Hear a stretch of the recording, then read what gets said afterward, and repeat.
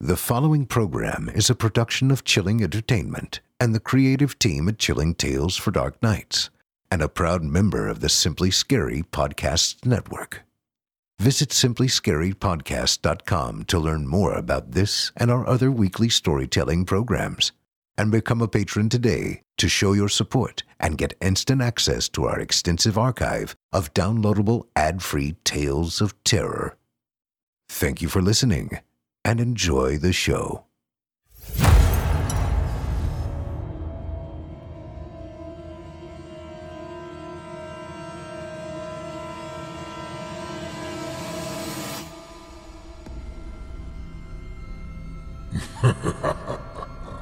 Good evening.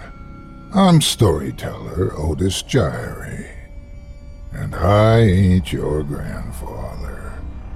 From where I'm from, we don't do bedtime stories. And if that's what you were expecting, you're in the wrong place. If it's terrifying tales you're after, well then, I've got just the thing. Get comfortable, settle in, turn off the lights, if you dare. Your night is about to get a whole lot darker.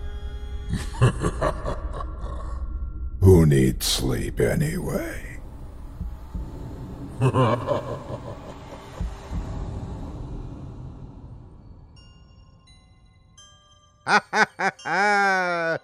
Good evening. You're listening to Scary Stories Told in the Dark. Welcome to Season 7, Episode 4. I'm your host, Otis Gyrie, and in this episode, I'll be performing 4 spine-chilling tales for you, all of them from author Kyle Harrison, about imaginary evils, ghastly getaways, robberies gone wrong, and dangers down under. You're listening to the standard edition of tonight's program, which contains the first 2 terrifying tales. If you'd like to show your support and enjoy an extended version of this and other episodes with twice the terror, visit simplyscarypodcast.com and click Patrons in the upper menu to sign up today. Thank you for your support. Now, it's time to take a walk together down the moonlit trail. So lock your doors, turn your lights down low, and settle in. The show is about to begin.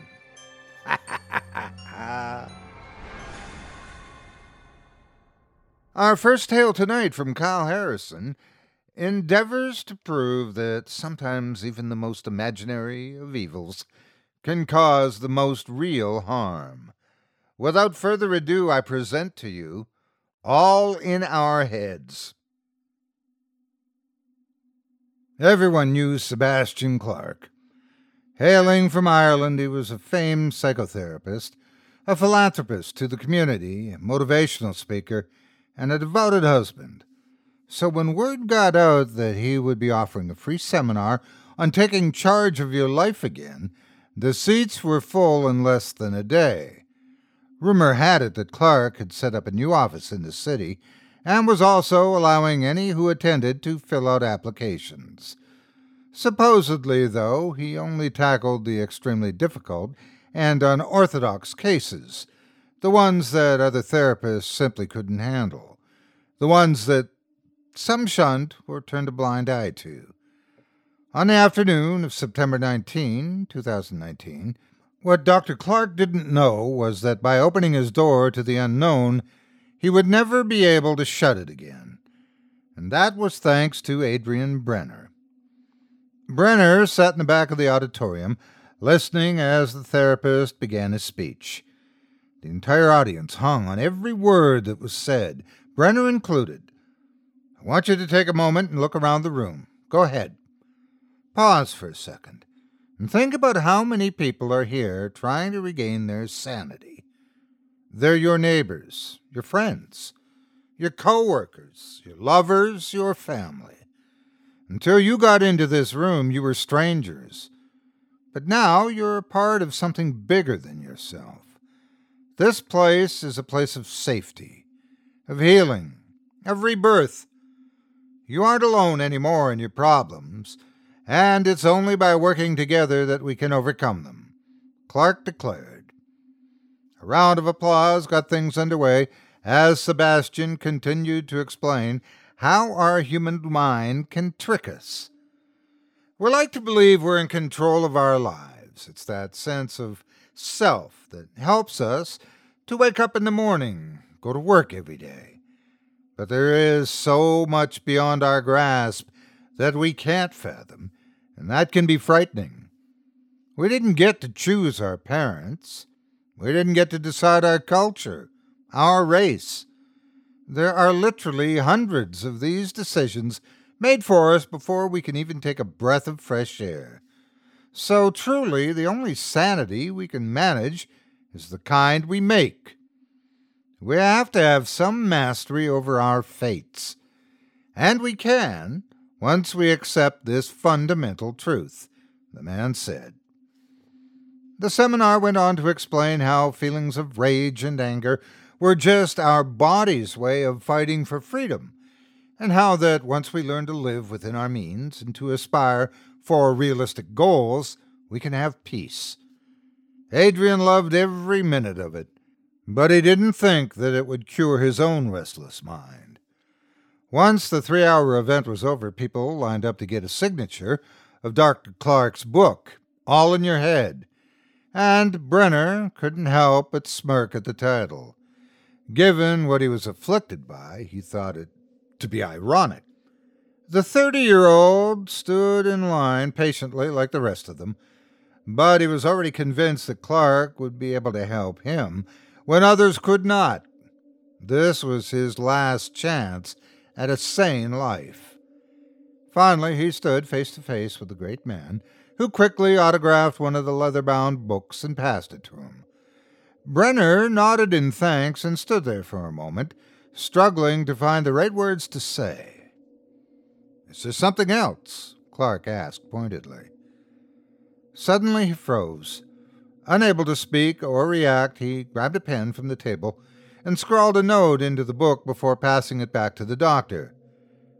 It was his hope that this unusual behavior would spark the therapist's interest, and once he finished with the note, he ran off to the bathroom to calm down. "It's going to be fine. The doctor is going to help you," he insisted as he gave himself a pep talk in the mirror. His reflection didn't look as confident as he was attempting to sound. For a long moment he stared at his own image, trying to figure out which side of the glass he was actually on. Then he saw it, just out of the corner of his eye. Immediately he smashed his fist against the glass, panicking and shattering the shards into his skin as he ran from the restroom. Outside, Clark was waiting. He nearly collided with the doctor, who had actually been in the process of trying to find Adrian. "What's the meaning of this?" he asked pointedly to the note in his book, and then noticing the broken and bruised hand that Brenner was cradling. "Please, you're the only one I know that can help," Adrian insisted. Sebastian called out to a few of his staff to come help the man and bandage him up. Clark didn't confirm anything about whether or not he would schedule the man a session, but Brenner could see it in his eyes. The doctor needed to know more. It would eventually consume him until he had no choice but to arrange a meeting. Sebastian Clark did not have many friends. His career was his life. He would spend long hours in the office compiling notes, trying to help the people that came to him, but often forgot about himself. Having empathy for others often comes with a great expense to oneself, and Dr. Clark paid that price tenfold. First and foremost, with his marriage. His wife became distant and despondent, angry that he would often work late to try and finish up a thesis, or he would have to volunteer for a suicide watch. But she would also always claim that she understood. It was a sacrifice they had to make. Eventually, though, time eroded her forgiveness, and she requested a legal separation. The marriage needed more fixing than any of his mentally broken patients. It caused him to nearly give up, But Clark chose to give in and try the separation. Maybe the old adage of distance makes the heart grow fonder would work in their case. This is why he came to the city, to try and rekindle whatever he had lost with Elaine, and to figure out what was going on in his own head. It wasn't working, though. He was beginning to lose sleep and not eating properly. Sometimes he also forgot to bathe, and some would whisper that he had gone mad. And maybe they were right, because when he came to the city, that was when he started having the nightmares.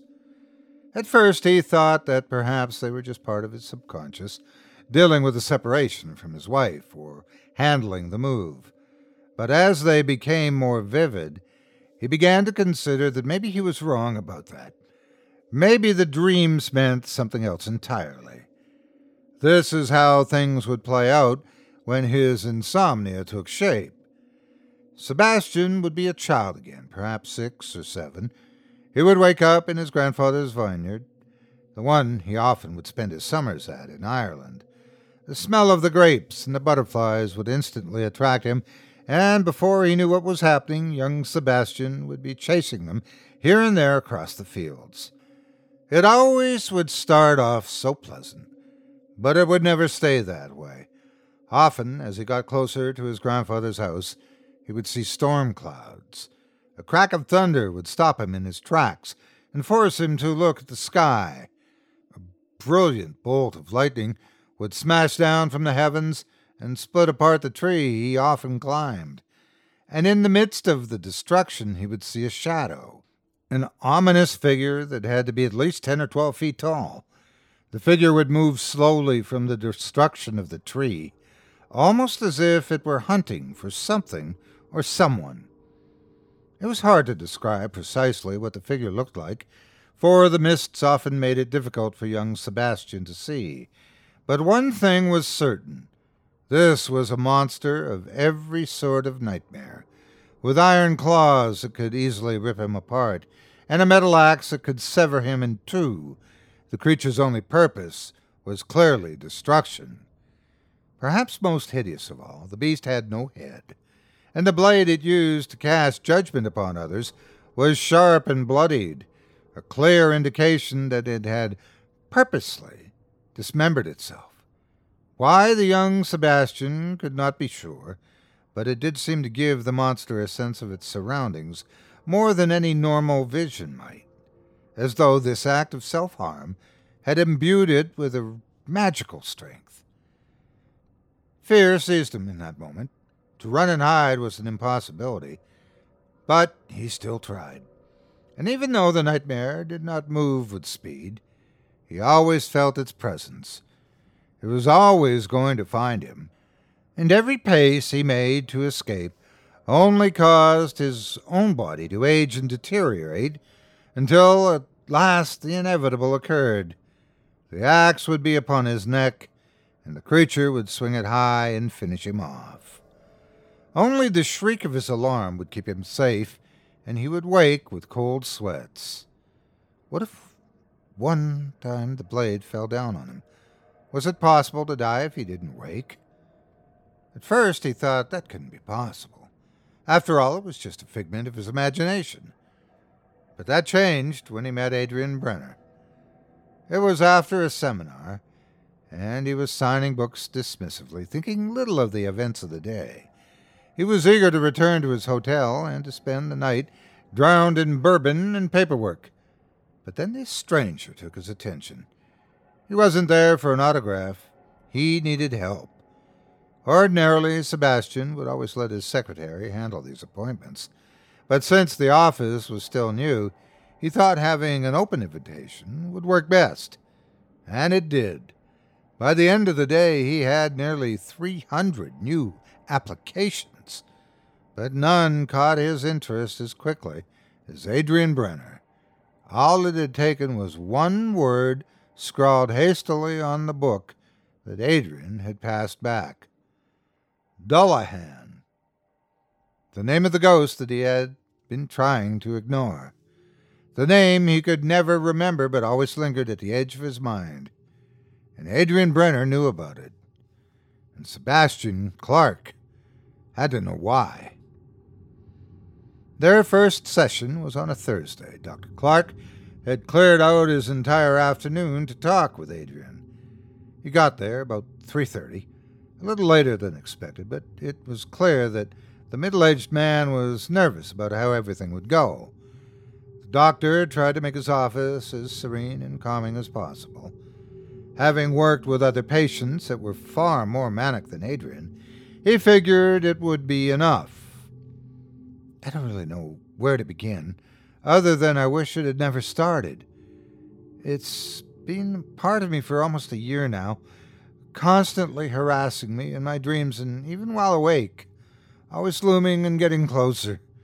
Adrian told him as he settled down on the couch. "You haven't been sleeping properly." Clark guessed, and the other man only nodded. "I used to have a life, a career, and family. Heck, Doc, I guess I was just like you, working at a big law firm, helping the less fortunate. I didn't figure I needed anything from anyone. I made my own luck and climbed that corporate ladder all by myself. So why would I even think that anything would slow me down? I guess that goes to show exactly how much of a fool I am. A pompous, idealistic one at that." The doctor could already tell that Adrian preferred to talk to himself, so he carefully chose which moments to interject. "I was an accountant, had a good amount of clientele that came to me for advice over the years. It paid well, too. I devoted so much of my time to that job, I thought that I was making an impact. But then the Dullahan showed up, and everything changed," Brenner explained. "Tell me when you first started having the dreams," Sebastian told him. "Dreams? Oh no, sir. These are experiences I have while I wake. Vivid hallucinations of that headless monstrosity that follows me everywhere I go," Adrian blurted out. The therapist stapled his fingers together, clearly intrigued by this concept, and asked for more details. "I wish I could rightly say what started it or even when. It's been happening so frequently I haven't been able to rightly focus. To give these muddled thoughts the attention they deserve, but I'll try. I can at least trace back to the first instance I recorded," Adrian offered. Sebastian was taken aback to see that the man had compiled at least 4 months' worth of reports on the hallucination, including locations and time of day. "This is an impressive catalog," he said. "I just want to make them stop. I don't care what it takes. Hypnotism, radical experiments, drug trials. I just want my life back," Adrian reiterated. "This is going to take some time for me to go over. Maybe we should have a sit-down in a week to go over this," Dr. Clark suggested. Brenner was already feeling relieved for coming, and thanked the therapist for taking the matter so seriously. He even went home that evening and got a peaceful night's rest, unaware of the fact that he was passing on a curse to another unsuspecting party. Clark scoured the notes once he returned to his hotel room, looking over the different places that Adrian had been visited by the specter, and then chose to draw up a map. Slowly and carefully, he was seeing a pattern emerge and noticed that the Dullahan was using traditional structures, almost as if it were studying and methodically hunting the younger man.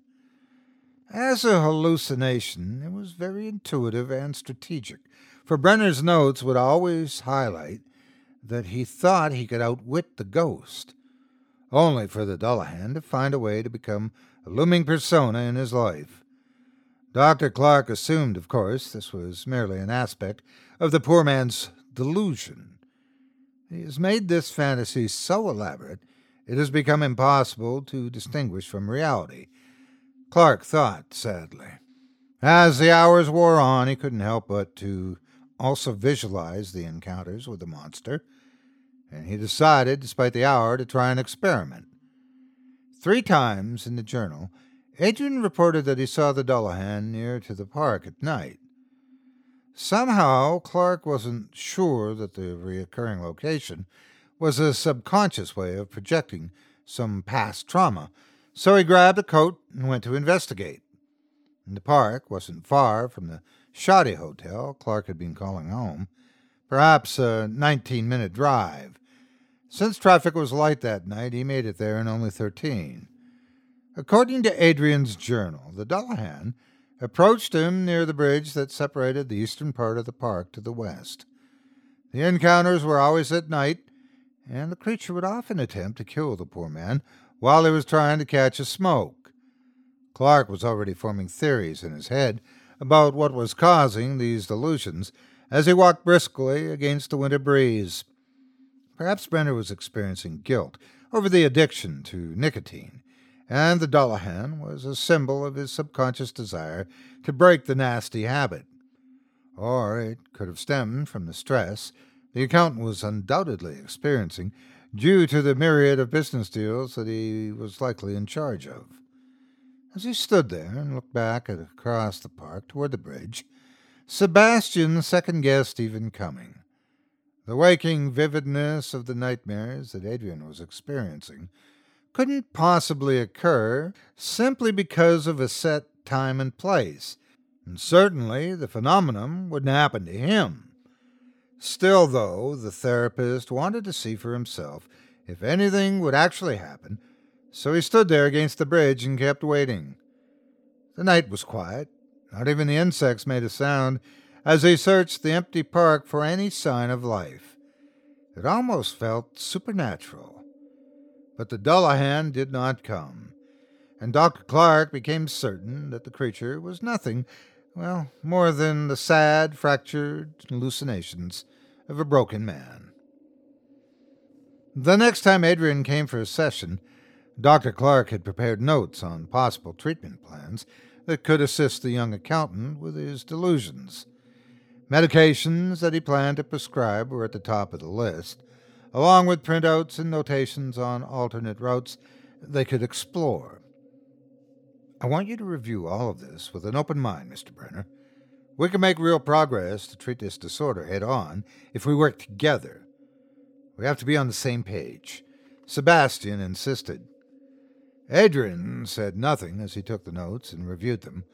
His hands were having slight tremors, which at first the doctor assumed was being caused by the pain or insomnia that his patient clearly felt. A moment later, though, Brenner surprised him and started to rip up the documents. "What are you doing?" Dr. Clark asked in shock. "I thought I had a chance coming to you. I thought you'd be different than all the rest," Adrian snarled, tossing the papers in the therapist's face. "This is nothing but a farce. You think I came to you for pills and to be coddled? My life is on the line here. I'm being pursued by something far worse than any normal treatment can possibly help. I need to kill the thing, not pretend it doesn't exist." Brenner snapped. He stood up, prepared to leave, and Clark tried to calm him down. "Surely you recognize how utterly ridiculous that sounds, Adrian.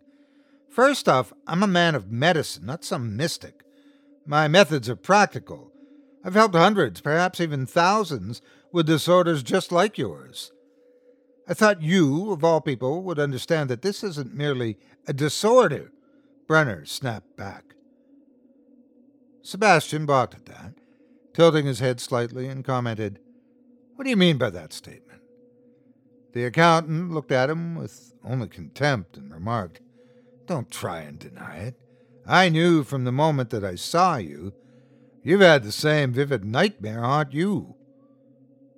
Sebastian held back a retort, even as Adrian nodded with confidence. "You can't hide from it, Doctor. We're connected somehow. The Dullahan has chosen us for a reason." Clark's mind was spinning, trying to bring the conversation back to reality. "I tell you what, let's make an agreement. You say that the Dullahan is in pursuit of us? For whatever reason, there must be some merit to confronting the beast. Then let me propose this.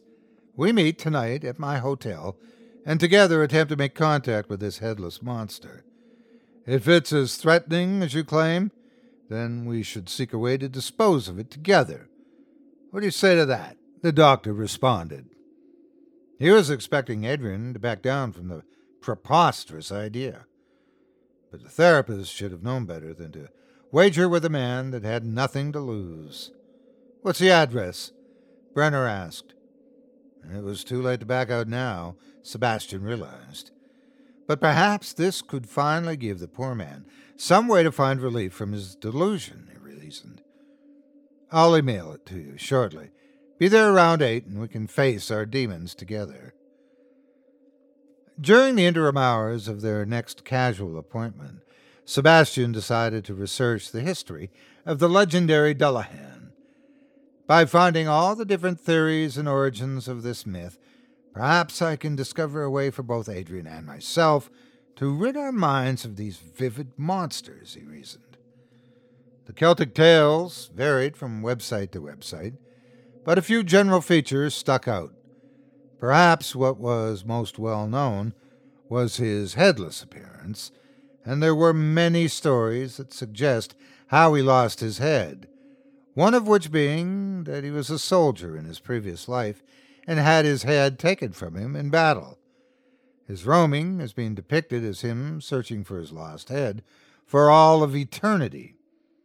However, some stories suggest that he already had his head, and that he rides with a darker purpose, believed to be so bitter about his own death that he searches for other souls to take with him to the afterlife. Sebastian remembered that the creature was commonly portrayed as either riding on the back of a black horse, also headless, or riding a black carriage that is pulled by 6 black horses. But neither of those seemed to feature in the nightmares he and Brenner were experiencing, so he moved on. Many of the legends circled around how the monster was meant to be a warning of some kind, telling all to stay out of the Dullahan's path. No locked gate stays closed when he approaches, bursting open to let the Dullahan through. As he makes his way through towns and villages after dark, the people hide behind their curtains because if anyone were to look at him, they would be immediately blinded or far worse. This he causes by slashing their eyes out with a whip made from a human spine or by throwing a basin of blood into their eyes. The site said that the nightmare had the ability to speak only once on a journey, and that is to say the name of the person whose life he wishes to take. Once the Dullahan states this name, that person's soul is called to death, and there is no defying this call. Sometime during the wait, Dr. Clark nodded off, imagining this ferocious creature chasing after him fervently. As much as he wanted to confront it, the terror he felt any time the Dullahan was near was too great to ignore. A knock on his door startled him awake, and he led Adrian into the messy apartment, wishing that he had never even researched all of the grisly details of the monster. "You've seen him recently?" Adrian asked. Sebastian didn't really bother to deny it, and instead encouraged the stranger to sit and got them both a bottle of wine. "I think we need to figure out exactly how we can summon it," he remarked. "And how to kill it?" Adrian suggested. "The research I found is unanimous of that.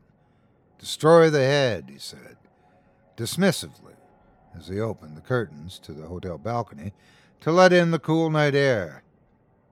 "I've never seen a creature carrying a head, have you?" Brenner whispered.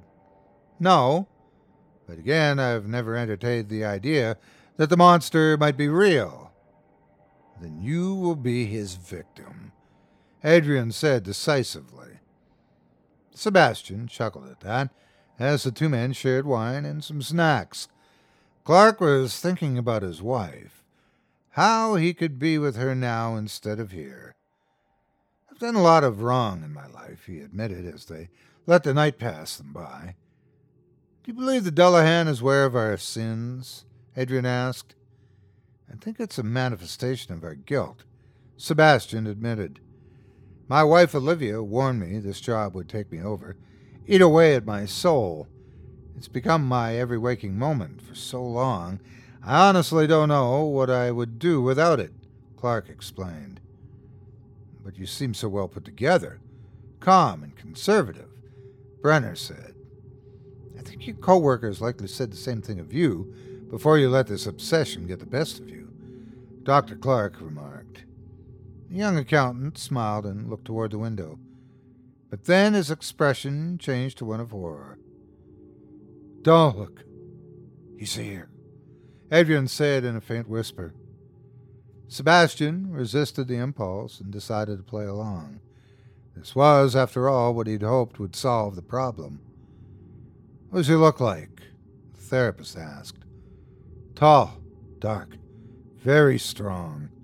A cloak as black as night. An axe that is ready to rip you limb from limb. He shivered. Adrian stood frightened and was about to run when Clark snapped. No! We said we would confront it together, and that's what we will do. I can't. No, please, Brenner said as he began to sob. He has chosen you, Sebastian Clark. He demands your soul tonight, Adrian said. My soul? If it even exists, I gave it up for this job long ago, he said dismissively. Sebastian finally turned around, unsurprised to see the balcony was empty. Then, suddenly, Adrian tried to push him toward the edge. The doctor let out a yelp as he twisted about and tumbled, narrowly avoiding the ledge. Adrian Brenner was not so lucky. He fell over, crying out in surprise, as he gripped the balcony and hung on for dear life. What the hell is wrong with you? He asked in shock. But something else had also gone terribly wrong in a short burst of regression. Adrian's shirt was tightly wrapped around his neck, suffocating him as he clung to the rails. I'm sorry, Clark. I'm sorry. I didn't want it this way, but it's fate. We're destined to meet. The accountant sputtered even as his doctor tried to save him. Then Sebastian saw something else in the man's eyes. An evil that lived there, a need to kill, and he hesitated. This was all for show. You never saw the Dullahan at all. You want to take on its charge and take the souls of those you don't think deserve them, Clark realized. Then another, darker thought crossed his mind. Who are you, really? Olivia told me how you treated her, casting her aside like garbage. I couldn't let that continue, not while you sat here in your penthouse, drinking wine and ignoring her, Brennan said as the strangulation got worse and he couldn't breathe. Of course, only Olivia knew about the dreams, Clark thought. He knew he could press charges, perhaps even convict his wife if he could prove the two were involved. But instead, Sebastian Clark made a human mistake. He watched as the life faded from Adrian Brenner's eyes and his neck snapped from the tightening noose of clothes. Then, as his body became limp, the noose became so tight that the man's head was severed from his body, causing it to tumble toward the swimming pool below first. It all seemed to happen in slow motion as Dr. Clark watched, stunned to see that in a bizarre way Adrian had become the Dullahan, his separated body and head floating eerily in the water below. The next morning, Sebastian filed a report claiming an assault by Adrian and also called his wife. It's finally time to sign those divorce papers, was all Clark said. It made him feel like his spirit was being crushed at the finalization of it all. To think that she hated me this much to finish me off, he thought as he came into the office next day. Dr. Clark, I was just about to call you. You have a patient waiting, his secretary said as he arrived. My schedule was clear today. Did you tell them to come back? He asked. I think he was here before. I was. I didn't bother him, sir. I just saw him sitting in there, the secretary said as she gestured toward the office door. Sebastian sighed and entered, wondering who was bothering to interrupt his day off. Then he froze, as he saw the familiar face of Adam Brenner. Except that this time, the face was no longer attached to a body, but merely cradled at the side of the man's torso. The severed head had a terrible appearance, covered in rotting flesh that gave off the strong odor of rotting cheese, with a complexion of stale dough. His mouth was split into a terrifying grin, almost as if Adrian was finding joy in becoming the Dullahan, and taking the life of others like Clark. His eyes lit up with an evil fire as his body stood, and his free hand pointed a gruesome broken finger at Clark. It's all in your head. It's all in your head. It's all in your head. The doctor mumbled again and again as he tried to not tremble in fear. But even the most imaginary of evils can cause the most real harm.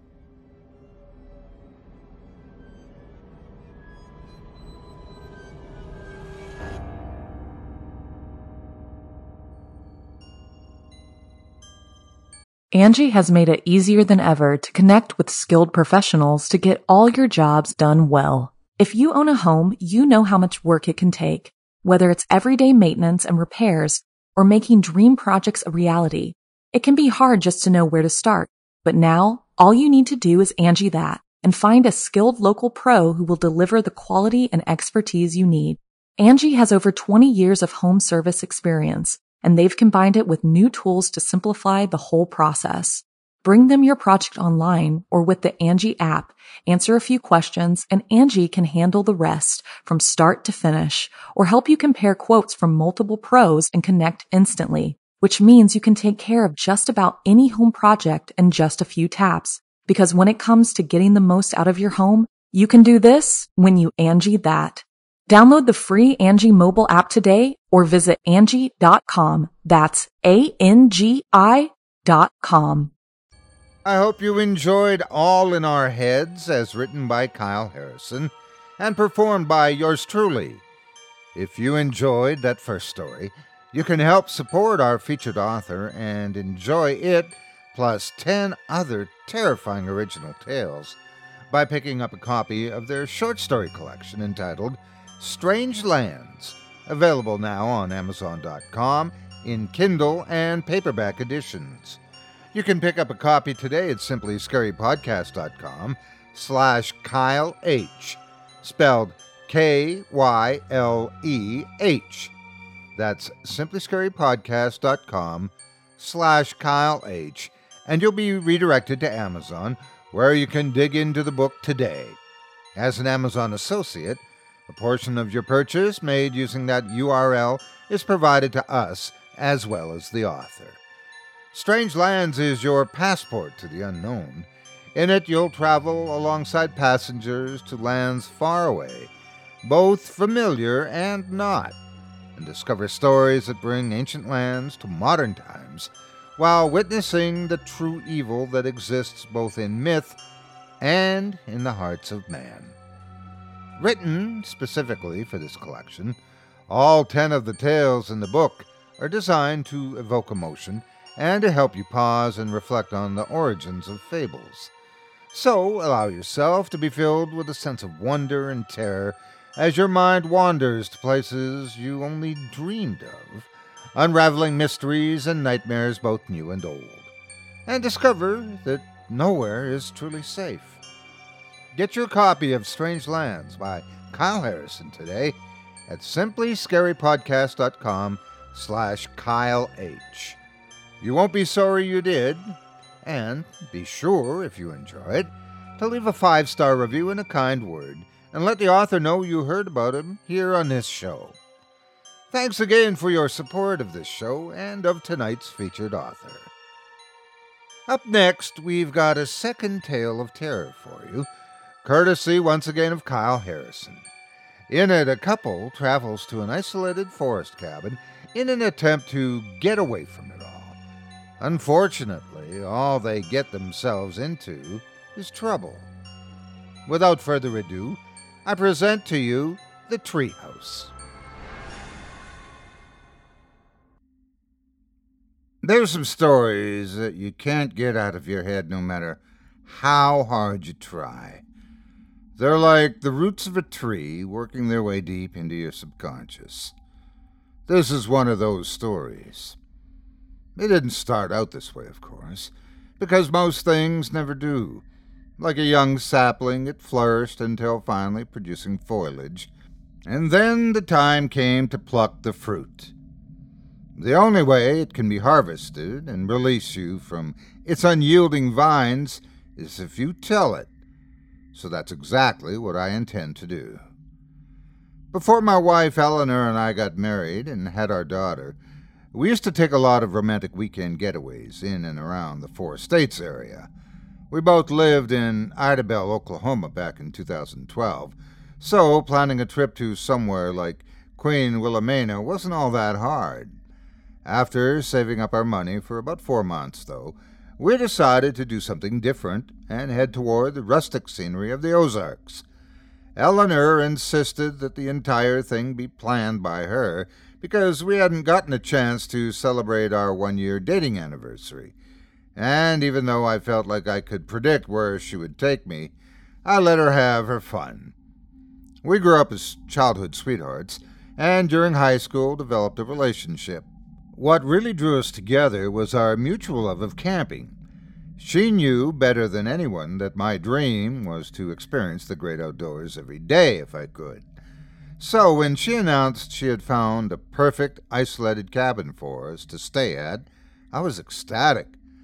And that excitement only increased when I realized the private lodge was designed like a treehouse. Valley View Treetops got about 3.5 stars online. Not bad for a place that apparently was only 3 years old. The pictures showed it was secluded, park-like area with 9 suites available and a few more under construction. Ours, Suite 3, had a majestic view of the expansive forest that covered most of the eastern horizon. When we arrived, I was pleased to learn that Eleanor and I were pretty much the only guests booked for the next 4 days, so we would have the campsite to ourselves. It reminded me of one of those tree houses you might see on the Do-It-Yourself channel, an elaborate staircase rising from the ground for us to reach our private bungalow.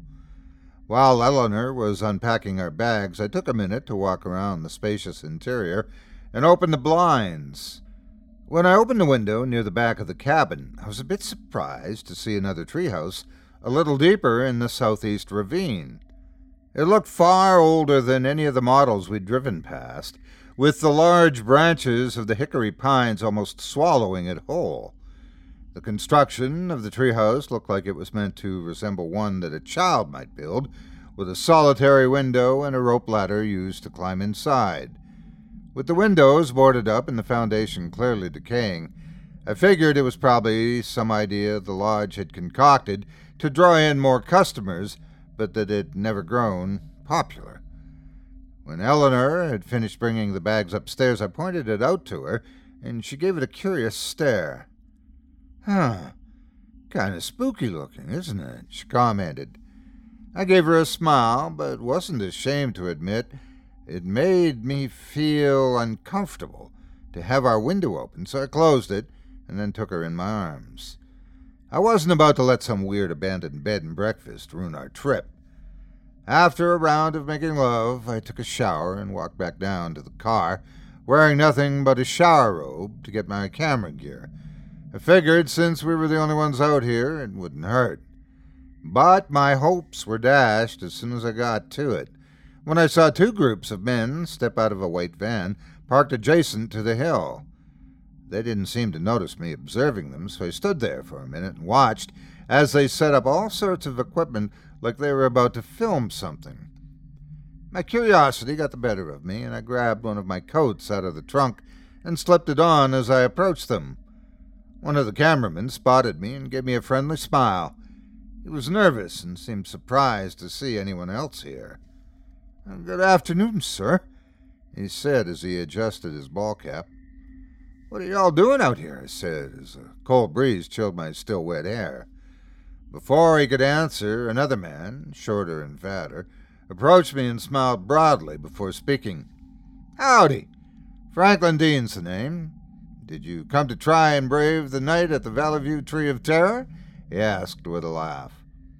I looked at him in puzzlement, and then saw the cameramen were adjusting their equipment to view the abandoned treehouse just beyond where we were staying.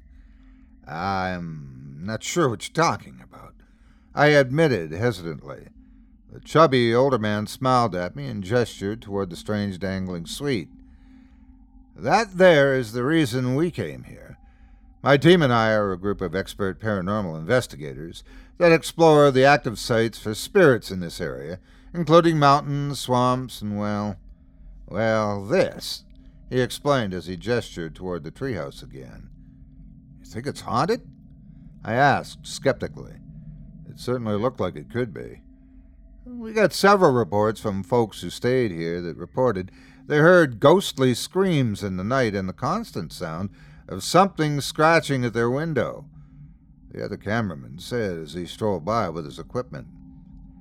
I wanted to call their bluff, knowing that I had seen far too many scripted reality shows with a similar premise. They were just trying to cash in on this rundown treehouse without any permission to probably even be here. But I didn't bother with them and went back upstairs to tell Eleanor about our new neighbors. She was flipping through the channels while I watched the 5 of them carefully climb the rope ladder to get inside the abandoned cabin. As it drew darker, I noticed that they still hadn't come out, and I commented dryly, I bet they set up some kind of sound booth in there to make ghostly noises. We probably won't get any sleep. Don't worry, I'll protect you, Eleanor teased. I rolled my eyes and kissed her before settling down. Sure enough, about a half hour later, the noises I predicted I would hear started to slowly wind their way through our cabin walls and woke me up. These guys are pretty hardcore, I thought, as I felt my hair stand on edge. It's not real, I kept telling myself as I heard the whispers and the sounds of wailing. Then the sounds intensified, and I heard scratching on the outside of the cabin. Seriously? My wife groaned. She fumbled out of bed and raised the window to get a good look at the window. It looked pitch dark inside, but we could still hear the sound of the screams. They were distant and echoey, like you would hear in a typical haunted house. This is annoying, Eleanor barked. I should go over there and give them a piece of my mind. I'll let them have their fun, I told her, as I yanked her toward the shower. There are other ways to distract ourselves. For a while, at least, we were able to drown out the outside world. We resigned ourselves to watching television the rest of the night, however, once it became clear our neighbor's film shoot wasn't going to be over until daybreak. The next day, Eleanor decided to go talk to them anyway, despite my insistence that we let it go. They probably weren't planning on bothering us anyway, as I said, and followed her toward the ravine. She ignored my protests and walked carefully down the side of the pass to reach the rope ladder even as I followed behind. The ladder creaked as she went up to the top, and then she started banging on the door to get their attention. Eleanor, stop, I told her once I reached the top. I wanted to see how they'd like it when they were disturbed. She commented as she tried to look past the boarded-up windows to catch a glimpse of the 5 men. Doesn't look like anybody's here. Maybe they went out, I suggested, feeling even more uncomfortable in the strange enclosure than I did a moment ago. Before I had a chance to tell her we should leave, Eleanor used her elbow and knocked out some of the boards to get inside. She pushed herself through the small passage, and I waited for only half a second before following her inside. The dark and dank space made it difficult to see anything, but it was clear we had stepped into some sort of living space. Dust and decay covered the whole room, and Eleanor covered her mouth and nose as we stood there. A few seconds later, the odor hit me as well, and I realized it smelled like something had died inside the suite. Doesn't look like anybody has used this for a while, she observed and used her phone to shine a light toward the ceiling. As we stepped into the kitchen, we noticed that the tree's roots had penetrated the cabin's interior. I saw something shimmer near the kitchen table, and Eleanor focused her light on it. both of us frozen in place as we looked at the strange ensemble of vines that covered what appeared to be a human form slumped over onto a plate. As we got closer, I examined the man's face and realized it was one of the cameramen I'd seen.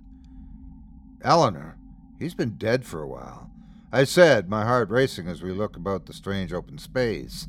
Next, we investigated the master bedroom, where my wife couldn't take her eyes off the paintings on the back wall. I looked as well and saw what seemed to be more strange dark roots enveloping 4 individuals. They died here. They all died. Eleanor muttered as she prepared to leave. "How did it take their bodies so quickly?" I asked, looking toward the table again and glimpsing what appeared to be a toppled-over camera near the man's foot. I couldn't help myself and propped the camera up, surprised that it still had battery life.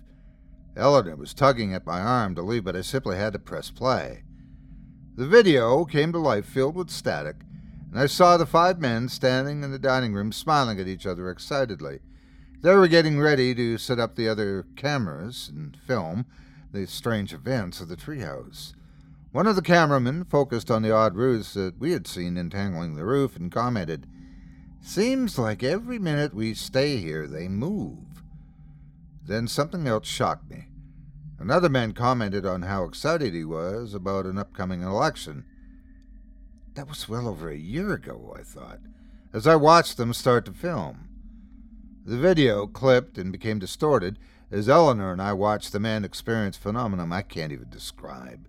The treehouse was coming to life and snarling them in its grasp. One of them was enmeshed into the wall before he could run away. Another felt the roots tighten around his body as he filmed. "Help us, please! We're stuck here!" Franklin, the director, shouted to the camera as though he knew we were there and speaking to us in the present. "We need to go," Eleanor said. I felt the treehouse watching us, but I couldn't resist. I removed the memory card from the camera and raced toward the exit alongside her, evidence in hand. Muffled screams whistled through the vines as we hurriedly climbed back down. Eleanor caught her breath as we stood there, and I looked up toward the strange enclosure, trying to make sense of what we had just seen. "It's a trick," I muttered softly. "They set this all up just to scare us, because otherwise we'd be dead too, right?" I flicked the memory card in between my fingers, desperately wanting to see the rest of the video.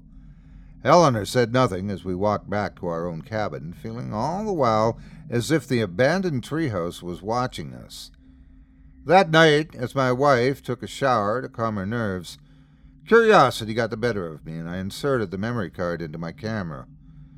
I watched in silence as the video showed one of the men laughing madly, and then roots springing out from his mouth and eyes. Then the perspective changed as though some unseen force was guiding the imagery, and I saw myself.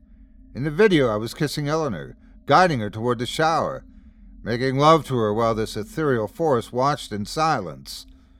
I ripped the memory card out and tossed it to the ground in horror. I ran to Eleanor and told her I wanted to leave immediately. She tried to reassure me it was all a trick of the camera as we walked toward the car. But then we looked toward the East Ravine, and the treehouse was no more. It was just gone, vanished without a trace. We didn't bother to ask for our security deposit back.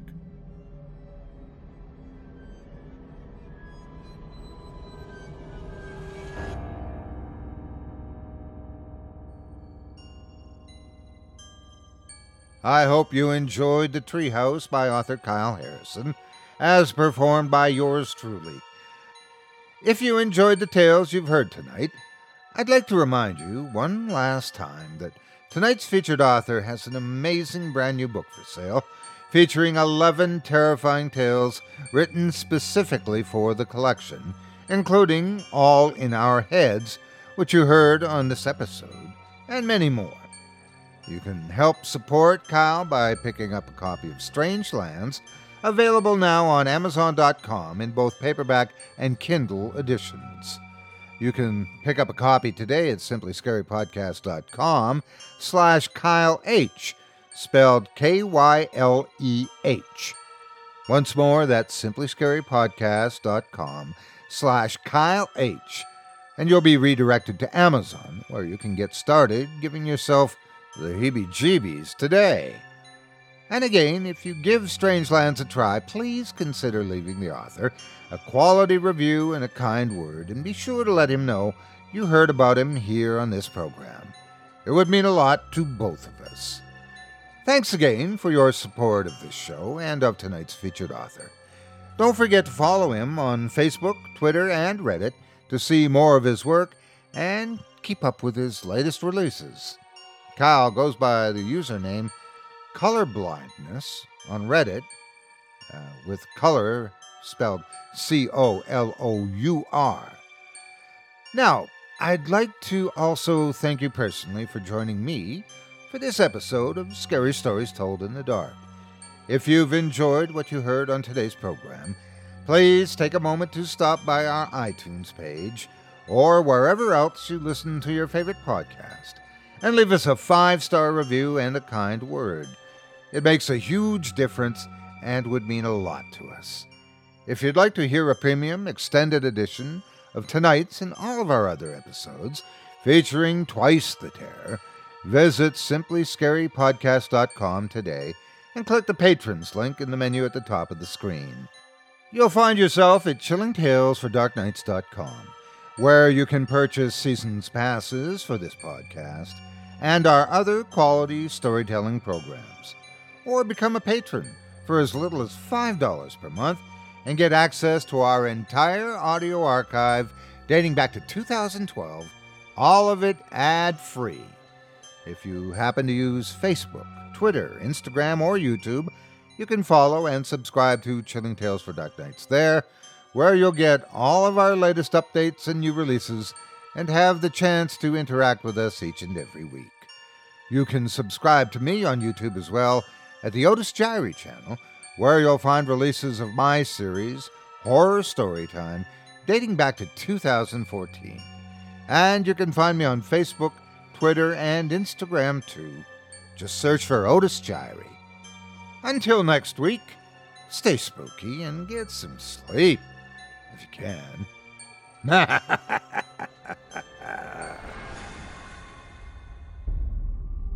Thanks for listening. You've been listening to Scary Stories Told in the Dark, a production of Chilling Entertainment and the creative team at Chilling Tales for Dark Nights, and a proud member of the Simply Scary Podcasts network. Visit simplyscarypodcast.com today to learn more about our network and our other amazing storytelling programs. Tonight's program was hosted and its featured stories performed by yours truly, Otis Gyrie. Selected stories have been adapted with the kind permission of their respective authors. Original music provided by Luke Hodgkinson and Jesse Cornett. Sound design and final mixing and mastering provided by executive producer and director Craig Groshek. Program's artwork and logo by David Romero. If you're looking for some fresh tales on a daily basis while waiting for the next podcast, check out my YouTube channel, the Otis Gyrie channel, and my extensive collection of narrated tales there.